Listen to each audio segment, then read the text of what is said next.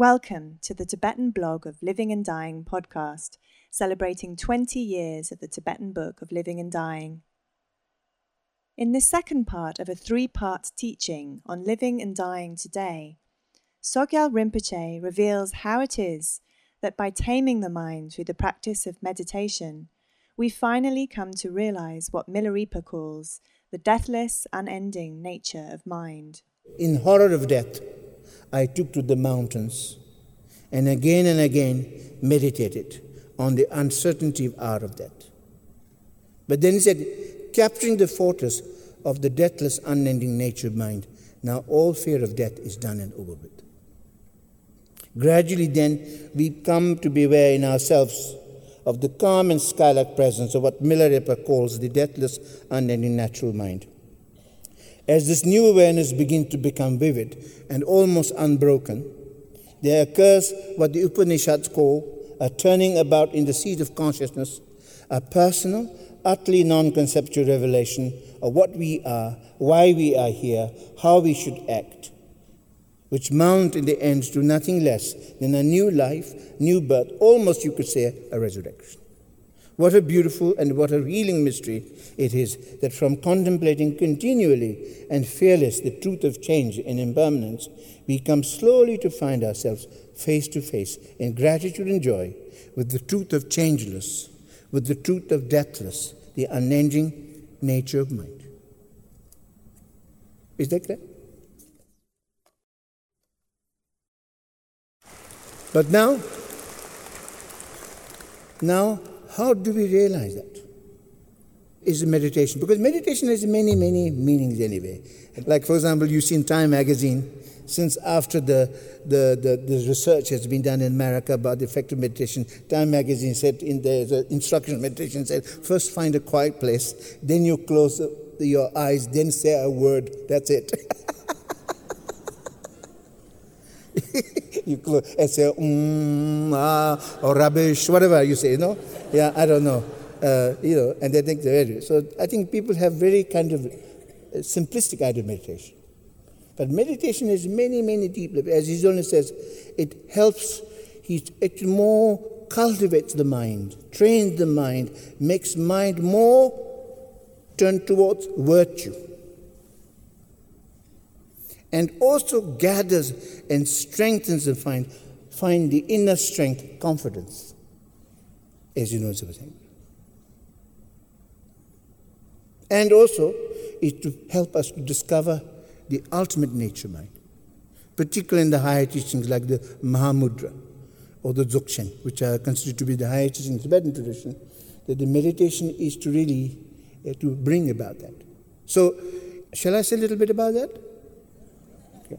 Shall I? Okay. Very simply, because we don't have time. That's always the problem.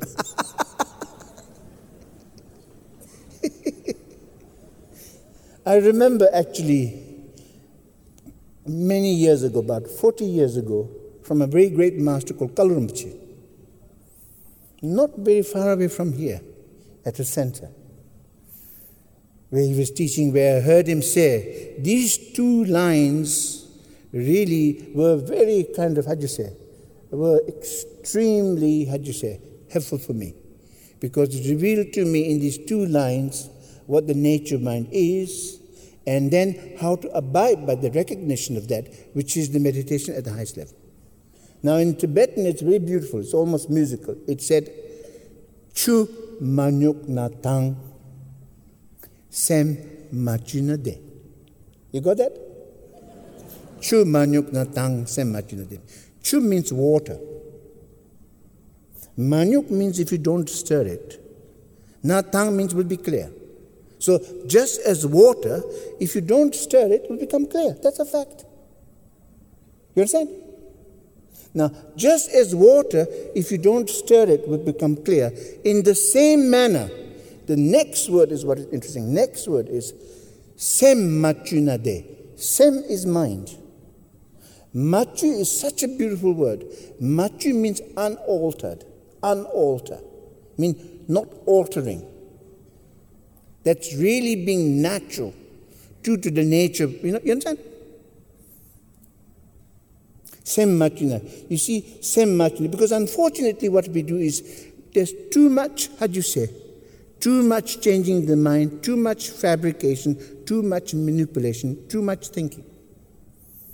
In fact, I think many of the great kind of authorities on mental health said that. In fact, if you take all the books on mental health and break down to one sentence, is that the root cause of all our mental problem is too much thinking.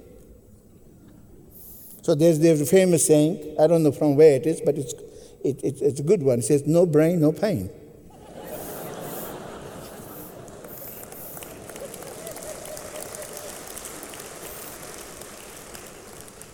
Because as you know, Dalai Lama spoke about human mind, we have this intelligence. But that if it's not educated in a good way, it could be, you know the English saying goes, you're too clever for your own good, isn't it? Own good. And turns against you. Mind turns against you. Then you become paranoid about everything, like a porcupine.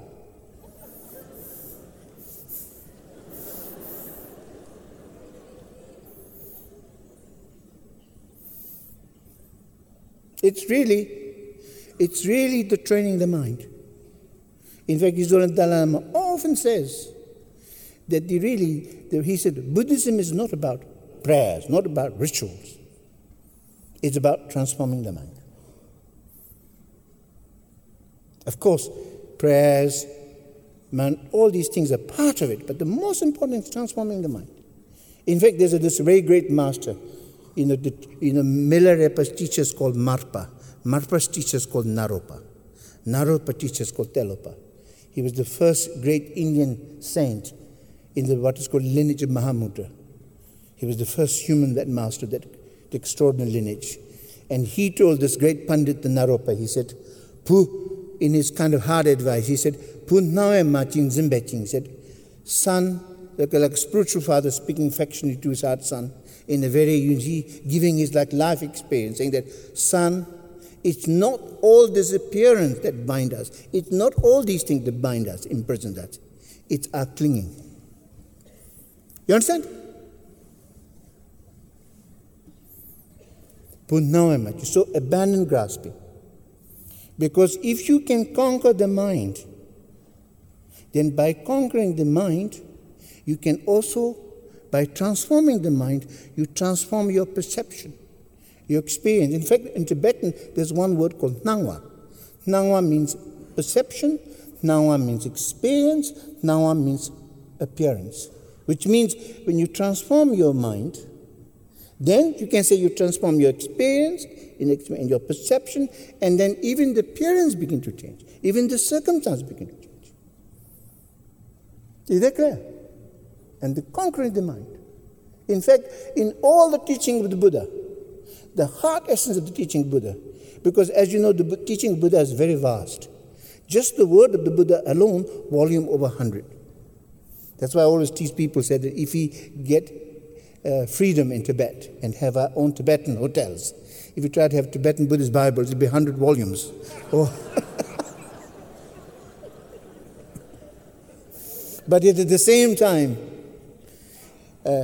what is wonderful is when Buddha was asked to centralize his teachings, he centralized them. He said, That's the Tibetan translation. Which when you roughly translate is, in the old Burmese and that kind of translation, it said, do no evil, to do good, to subjugate, tame this mind, keep your mind pure. But more modern translation is, commit not a single unwholesome action. But then you might ask, but how could I possibly not commit a single unwholesome action? Actually, what it really is saying is, as much as possible, try not to commit harm to others. Because when you harm others, it harms you. As His Holiness Dalai Lama, in his conclusion, he always said, if you want to be selfish, if you really want to think of yourself, he said, well, don't be foolishly selfish, but be wisely selfish. What is being wisely selfish is that if you harm others, it harms you. If you help others, it helps you. So that is to say, if you harm others, it harms you. Therefore, Buddha said, do not harm others. Most important of all, do not keep malice. You see? You understand? Do not keep hatred.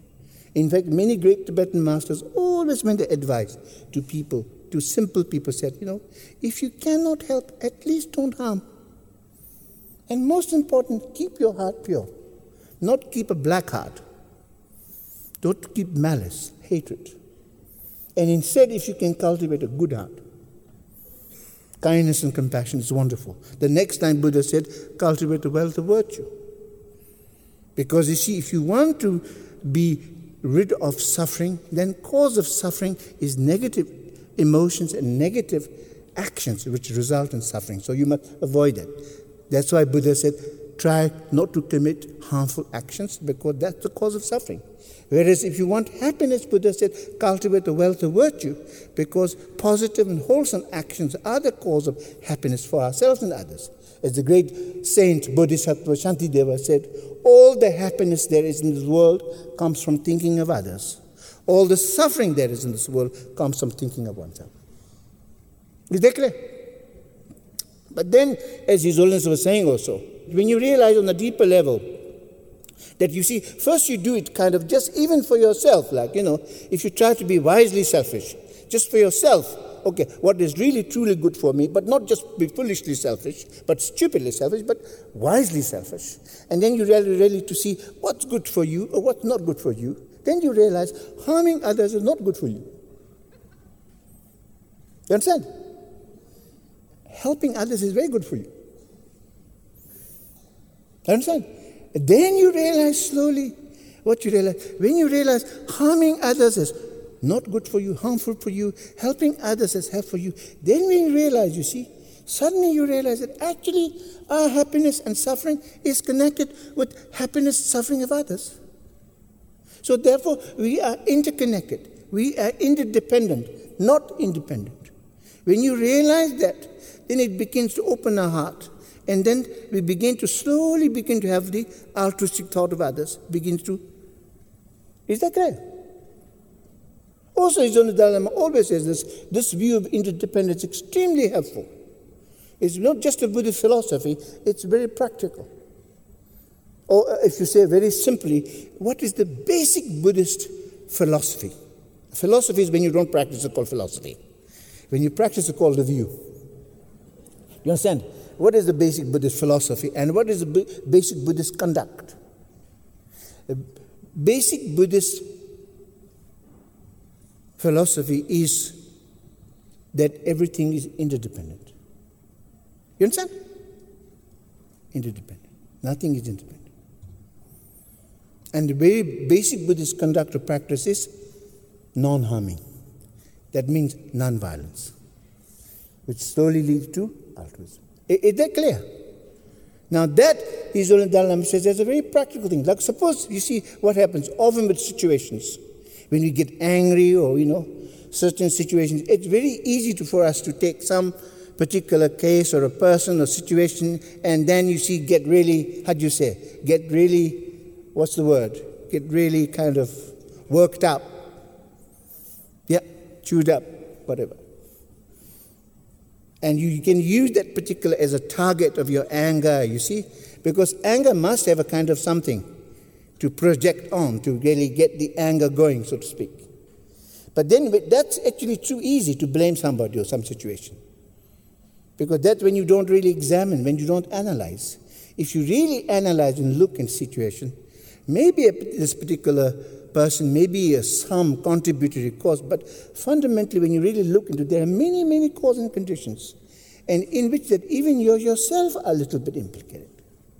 When that happens, when you begin to really realize the interdependence of all these things, then in a sense that previous object of your anger the object goes away. There's no one to get angry to because it kind of dissolves. Are you understanding what I'm saying? See, when you do that,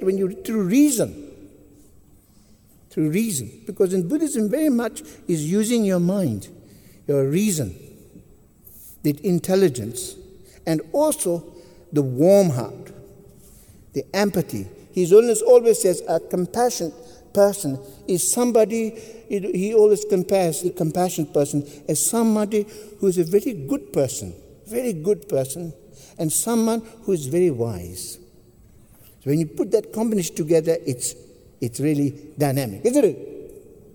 So it's very using reason. I mean, that's the basis upon which His Holiness's philosophy of peace, compassion comes from.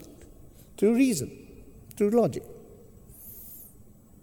So, therefore, that when you realize everything is interdependent, when you realize when you harm others, it harms you, when you help others, it helps you, then you realize that, you see, we are all interconnected. Our happiness is connected with happiness of others. So, therefore, in a sense, that inspires altruism.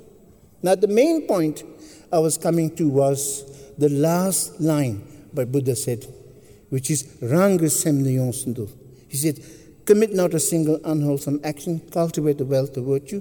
The last thing, the most important, he said, Ranga Semnayon Sundu, to tame this mind of ours, to transform this mind of ours, to understand this mind of ours. This is the teaching of the Buddhas. The transforming. In fact, the whole point of teaching Buddha is transforming the mind. Because at the moment, you see, for example, in the teaching on the Pardos are, in the Tibetan teachings, Pardo is normally, after you die, before you take on a new birth, that intermediary, that transition is called a Pardo.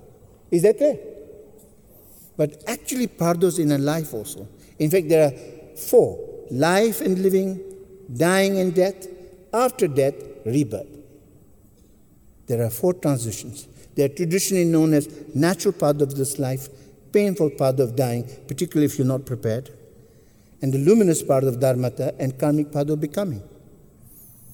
In fact, the most important teaching is really, the teaching is actually part of this life. In fact, the best time to prepare for death is here in this life. In fact, if you were to say, what is the best way to prepare for death? Or what counts most at the moment of death is 2 things. How you've lived your life. Not meaning drinking champagne and caviar. No. Yeah. But how you lived your life. You understand? And the state of your mind. In fact, the research has shown in the West that people die as they've lived. So if you want to have a peaceful death, you better live a peaceful life. Nothing comes by chance. So, the best time to prepare for death is here now. In fact, this great master called Padmasambhava, who brought the teaching of Buddha to Tibet, and who is the author, you can say, of the Tibetan Book of the Dead. And in fact, he said, what we have to really, to put it really simply, is that what we have to really work with in this life is work with the mind, and work with the projections. Why? Because you see, mind has 2 aspects. There's an appearance aspect of mind. There's essence and nature of mind. You understand? At the moment, we are lost in the appearance of mind. As one great master, he put it, that samsara is mind turned outwardly, lost in its projection. Whereas nirvana is mind turned inwardly, recognizing nature. That doesn't mean nirvana is you turn mind inwardly and look into this. That's introvert. You see, that introverted is introverted. That's kind of it's not just going into your mind. No, what it really means is that at the moment, the problem with us is we're too much. We are scattered everywhere, and nobody's at home. They're very thin.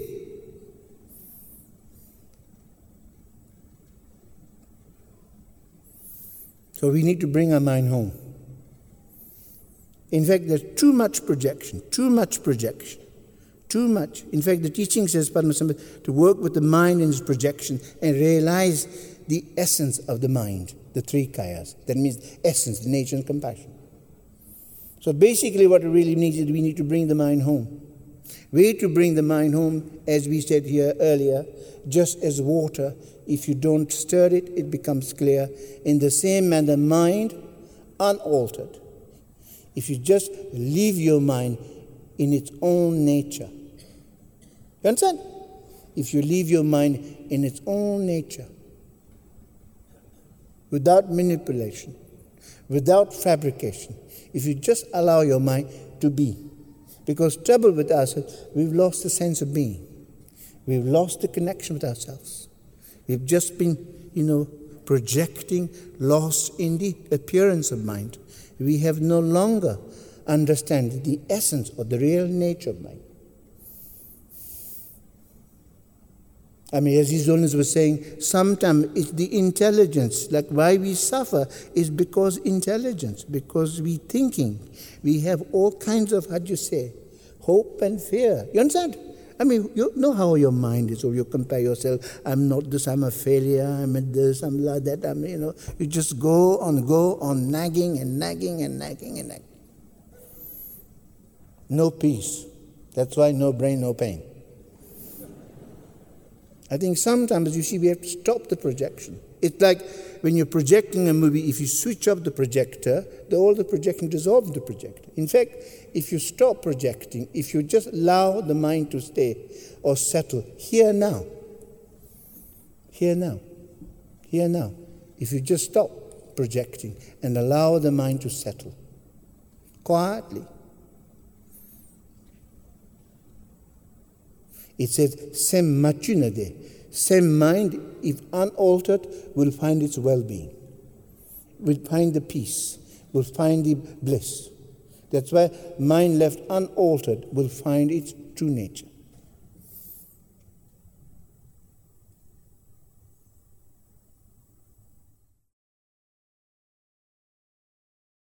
In fact, one of my masters called Sogyal Rinpoche, he has this beautiful poem in which he says, rest in this natural great peace, this exhausted mind beaten helplessly by karma and neurotic thoughts like the relentless fury of the pounding waves in the infinite ocean of samsara.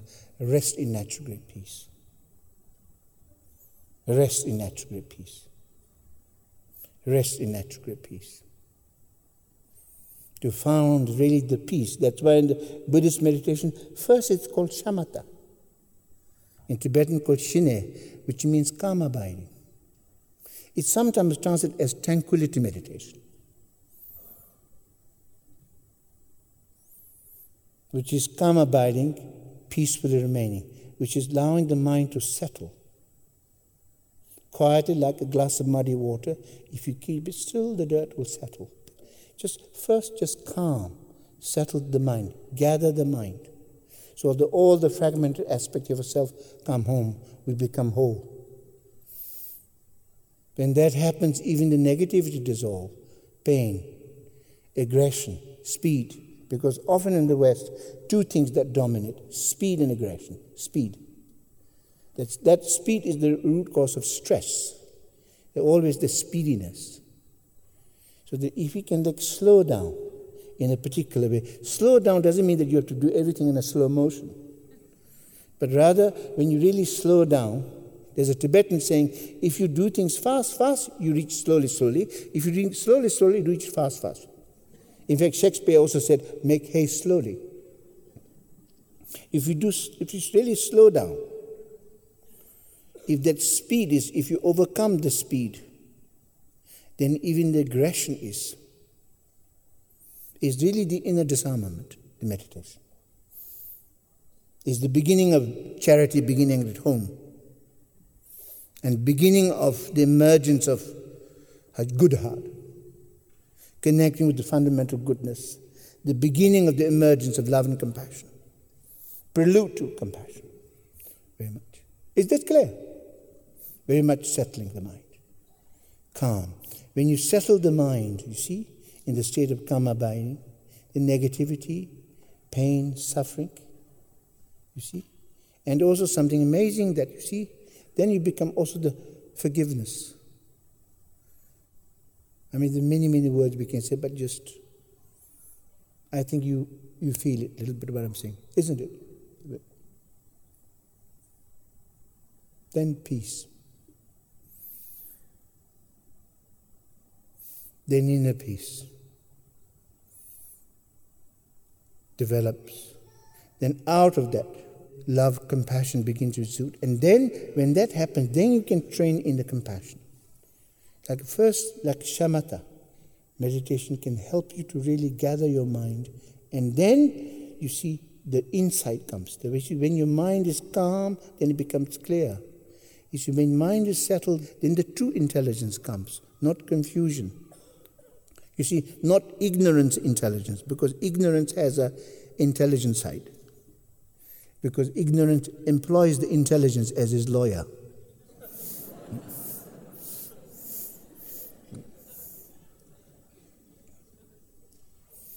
But whereas that you see that the intelligence becomes more wisdom, the insight. Then you begin to really have insight about what we should do, how we will work. You realize about life, about death, about really the meaning of life, what we need to do, how we should be kind. You understand? And then you begin to realize through meditation, which creates, in a sense, the environment for introspection. Because introspection doesn't come so easily. You cannot just analyze so easily. You have to have the calm mind too. Is that clear? Then the clear insight comes also. And then training of mind and compassion. Transforming the mind. As you certainly says, it's very important, because if you don't train your mind in compassion, sometimes you see you might be just good in meditation, but sometimes your basic character doesn't change. So you have to really work with meditation, but also with compassion, with your basic being, working together.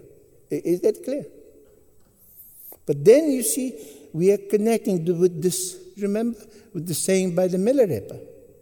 In horror of death, I took to the mountains, and again I meditated on the uncertainty of hour of death. But then capturing the fortress of the deathless, unending nature mind, now all fear of death is done and over with. How do you realize that? When you really settle the mind, come to really realize, which of course when I talk about it seems easy, but it requires many years of training. It's not so easy, but when you do so, there is definitely result, which is when you really train your mind through meditation this way. Gradually, you see, as the mind settles in the deep state of inner peace, then not only the negativity dissolves, but the ego and the grasping tendencies dissolve, and the duality dissolves. As that happens, that the mind itself is now realizing the wisdom, the insight, what is called the Dhamma Tobhirap, that the wisdom that realizes egolessness dawns also. When that dawns, then you begin to reach the state of transcendence, where you go beyond death. It's like you go beyond the cloud, and you see, it's like you really realize. It's a bit like if you say through meditation, when you clear away the cloud-like thoughts and emotions, then you begin to discover the sky-like nature of your mind. When you discover the sky-like nature of your mind, then you discover in that sky-like nature of mind your true nature or Buddha nature or bodhicitta shine like a sun. And sun has two wonderful qualities: tremendous light, isn't it? Brilliance and tremendous warmth. Its tremendous brilliance is compared to wisdom, because we have it's when mind is purified is wisdom. When intelligence is purified is wisdom. When your heart and when your emotions are purified is compassion. It's love and compassion. Is that clear? So therefore, if you say, what is the mind of Buddha? It's wisdom and compassion.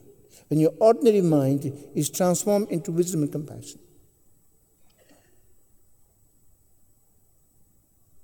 And so when you realize this wisdom and compassion, then you begin to transcend. Then you begin to see the greater perspective of the view. And then you see, in a sense, like very much when you reach to that level, then you actually have no fear of death.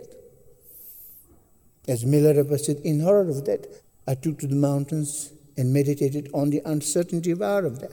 But then capturing the fortress of the deathless unending nature mind, now all fear of death is done over. Because through this training, through transforming the small mind, you begin to realize, reach to the state of transcendence. Very much. Is that clear? And to say even more briefly, what is the essence of meditation? What is the essence and the foundation of meditation is state of non-distraction. Understand? But essence and the foundation of meditation is state of non-distraction. You understand? Non-distraction. In Tibetan called Maying Pala Magompa. You see, Mayingpa is undistracted, Magompa, while not meditating on anything. That the real essence of meditation is not about meditating on something, but remain in the state of non-distraction. But when we are not able to do that straight away, because our mind is too used to focusing, too used to grasping, too used to latching onto things, so therefore we need something, a skillful way, a method to help that slowly, help you to something to focus on, concentrate, that helps you slowly unwind the mind, free the mind. Because you see, the quality of mind, sometimes when you talk about what is the definition of mind, mind is defined as conscious, cognizant, and aware. Or to put it simply in the teaching says, the quality of mind is to know. No, you understand? But the pure knowing, you see, the pure knowing, when you reach to the purest level, is called clay light. Clay light has nothing to do with this one. Because when you talk about death, a lot of word of clay light comes in. That's why I mentioned it. But that pure knowing, the knowing mind, has been misused by the ego to grasp. Just as, remember, I said mind is like a crystal, whatever you place, it becomes that. Remember? So at the moment, his mind is misused by the ego to grasp. Just as, for example, when you see a cinema movie, like the screen is like the phenomena, and like all the machine is like the five senses, sense consciousness, and then like the film is like the fickleness of the mind, and then it gives the sense of reality. Anyway, but when you really ask, who is really responsible? If you really go and check and go and look behind the movie projector, you find there's a little bulb that's giving light. You understand? You understand? Bulb that's giving light. Without this light, there's no cinema. You got it? But actually, the light is being misused by or used by the cinema, but light itself is never involved in cinema. Completely unstained. That's why what's amazing is there's a really aspect of a true nature which is always not stained. Never. Even though it's been misused, it's always pure. I don't know whether you understand this or not. That's why the whole point of meditation is to free the mind from its grasping and return to pure knowing. No, that is to free the mind from grasping. The meditation is to free the mind from grasping.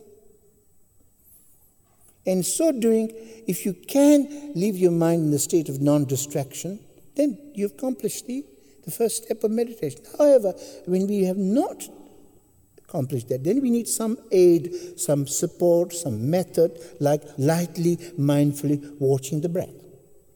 You understand? But as always, the great masters of meditation, they always say, it's very important that you must not, when you're using like a breath as an object of practice, they always say, it's very important we must not concentrate on 100%. Because then you begin to fixate. You begin to even develop more grasping. Another grasping. So therefore it is said that you have to divide into three aspects in meditation. The 25% mindfulness, 25% awareness, 50% relax. Or put it another way, 50% remaining, abiding, 25% mindfulness, 25% awareness, roughly speaking. In fact, this great Zen master, Suzuki Roshi, he used to say, way to control cow or sheep is to give a big grazing field. In the same manner, if you give mind space, that's the way to tame the mind in the deep way. So giving space is very important. Space. Or as Australians say, spice. Which sounds much better. Spice. Much more fun, isn't it? Yeah.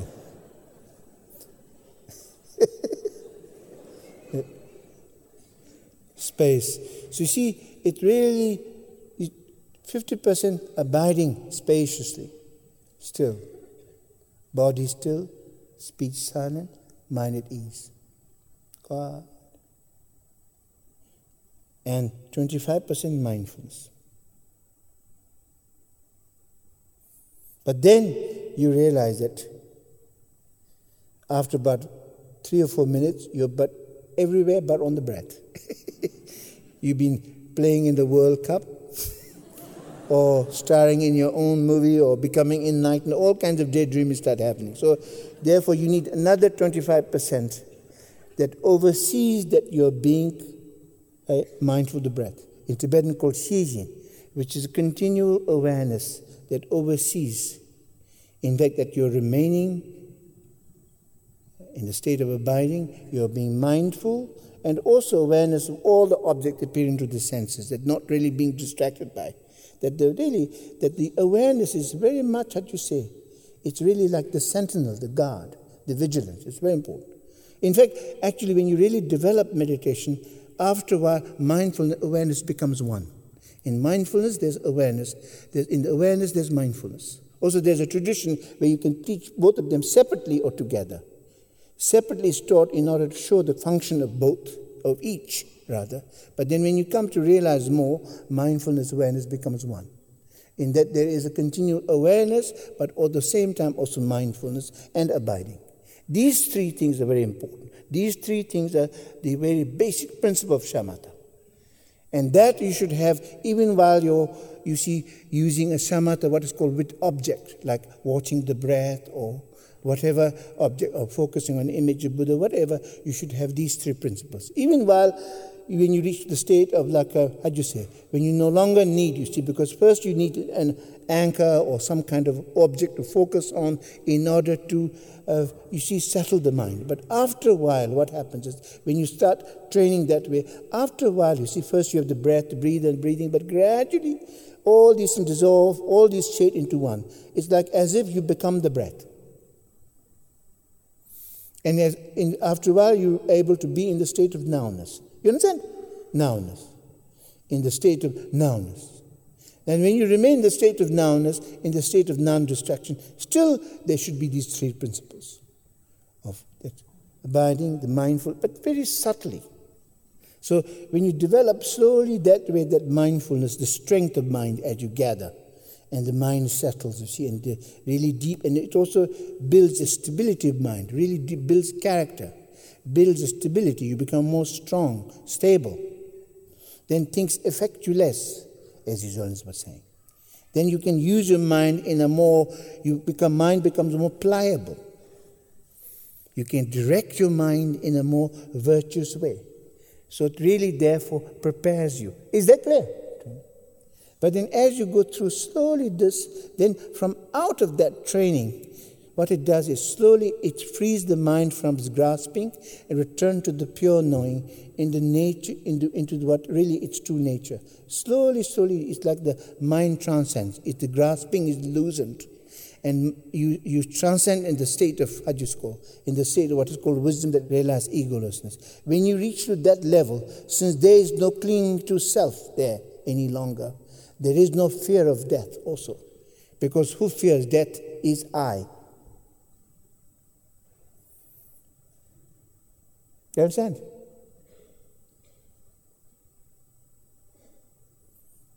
In fact, there is a very famous, what is called Prajna Paramita. The Japanese call it Hanya Haramita, Heart Sutra. In the Tibetan tradition, before that, when you do the Prajna Paramita, the Wisdom Sutra, before there's a very prayer which says, Masam Jime Hirap Paro Chimma Chim Munga Namking On, So Surari Hichu, but to some Javan. You see, beyond words, beyond thoughts, beyond description, Prajna Paramita, that's wisdom gone beyond. Unborn, unceasing, sky-like nature. Yet it can be realized by the wisdom of our own Rigpa, the homage to the mother of all the Buddhas of past, present, future. Because when you realize that, then you come to realize the fearlessness, as Miller Ripa said, in horror of death, I took to the mountains and again meditate on the uncertainty of hour of death. Then capturing the fortress of the deathless, unalienated mind. All fear of death is done and over with, can be realized through realizing that state of transcendence. Is that clear? Now, having said that, a little bit, if I say the benefits of meditation, briefly, you see, the effects and the benefit of meditation is that mind settles. As the mind settles through the practice of calm abiding, something extraordinary takes place. Just as the picture in the camera will sharpen as you focus it, so the one-pointedness of the shamatha, this calm abiding, allows an increasing clarity of mind to rise. Our restless thinking mind settles and subsides into a state of deep inner peace and finds stability. A scattered and fragmented aspect of ourselves come home, we become whole. The contradictory voices that dictates feelings that fight for control over lives settle and become friends. That means the inner wall is settles. There is like peace. We become friends with ourselves. There's self-forgiveness. The conflicts, suffering, and the pain of fighting with ourselves dissolves and are transformed. And for the first time, a deep fundamental forgiveness for ourselves becomes possible. We become well in our own skin and have more self-confidence, self-esteem, self-worth, so we can accomplish everything we want to do more. Because sometimes also, you see, what we fear is the mind, ladies and gentlemen. When you go to the work, how are you going to function? How are you going to cope? But it's your mind you fear. If you conquer your mind, then you become fearless. You won't become reckless. You become fearless in a very humble and confident way. Is that clear? We have more stability and certainty, and becomes unchanging like the sky. As the clouds appear and dissolve within it, like a rock that suffers no damage but weathers changes as the waves lash at the shore, as I said earlier. And we are not only in touch with ourselves, but completely in touch with others. So something amazing is that, you see, the barrier between ourselves and ourselves dissolves. We become comfortable in ourselves. Always that slightly uncomfortableness.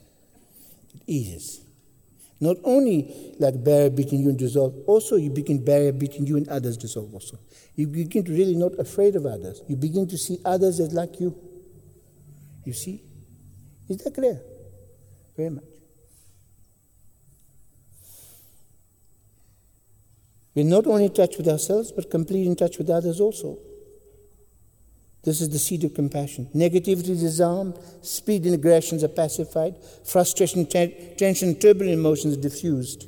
The unkindness and violence in us. Because sometimes you see, at the French, it's a nice word in French called méchant. When you really, there's unkindness, like like some kind of like a devil in us. That's removed. Meditation removes that, disarms that. So you become, like if you're serving others, see sometimes, even when you do charitable work, your motivation may not be so pure. You understand? Sometimes when somebody, a little bit complicated person, when the person comes up to you, can I help you? Your first reaction is, no, thank you.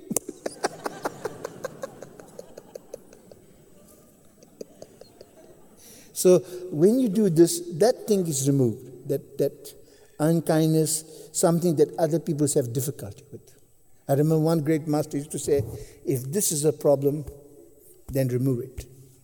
Is that if there's a problem in you that always has problem with others, then remove that. And when you do that, slowly that's removed.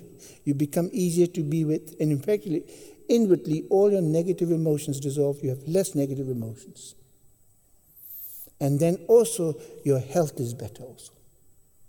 It has really deep, just as the research, as His Holiness Dalai Lama was a little bit saying, that research, a lot of research been happening on the connection between mind and body.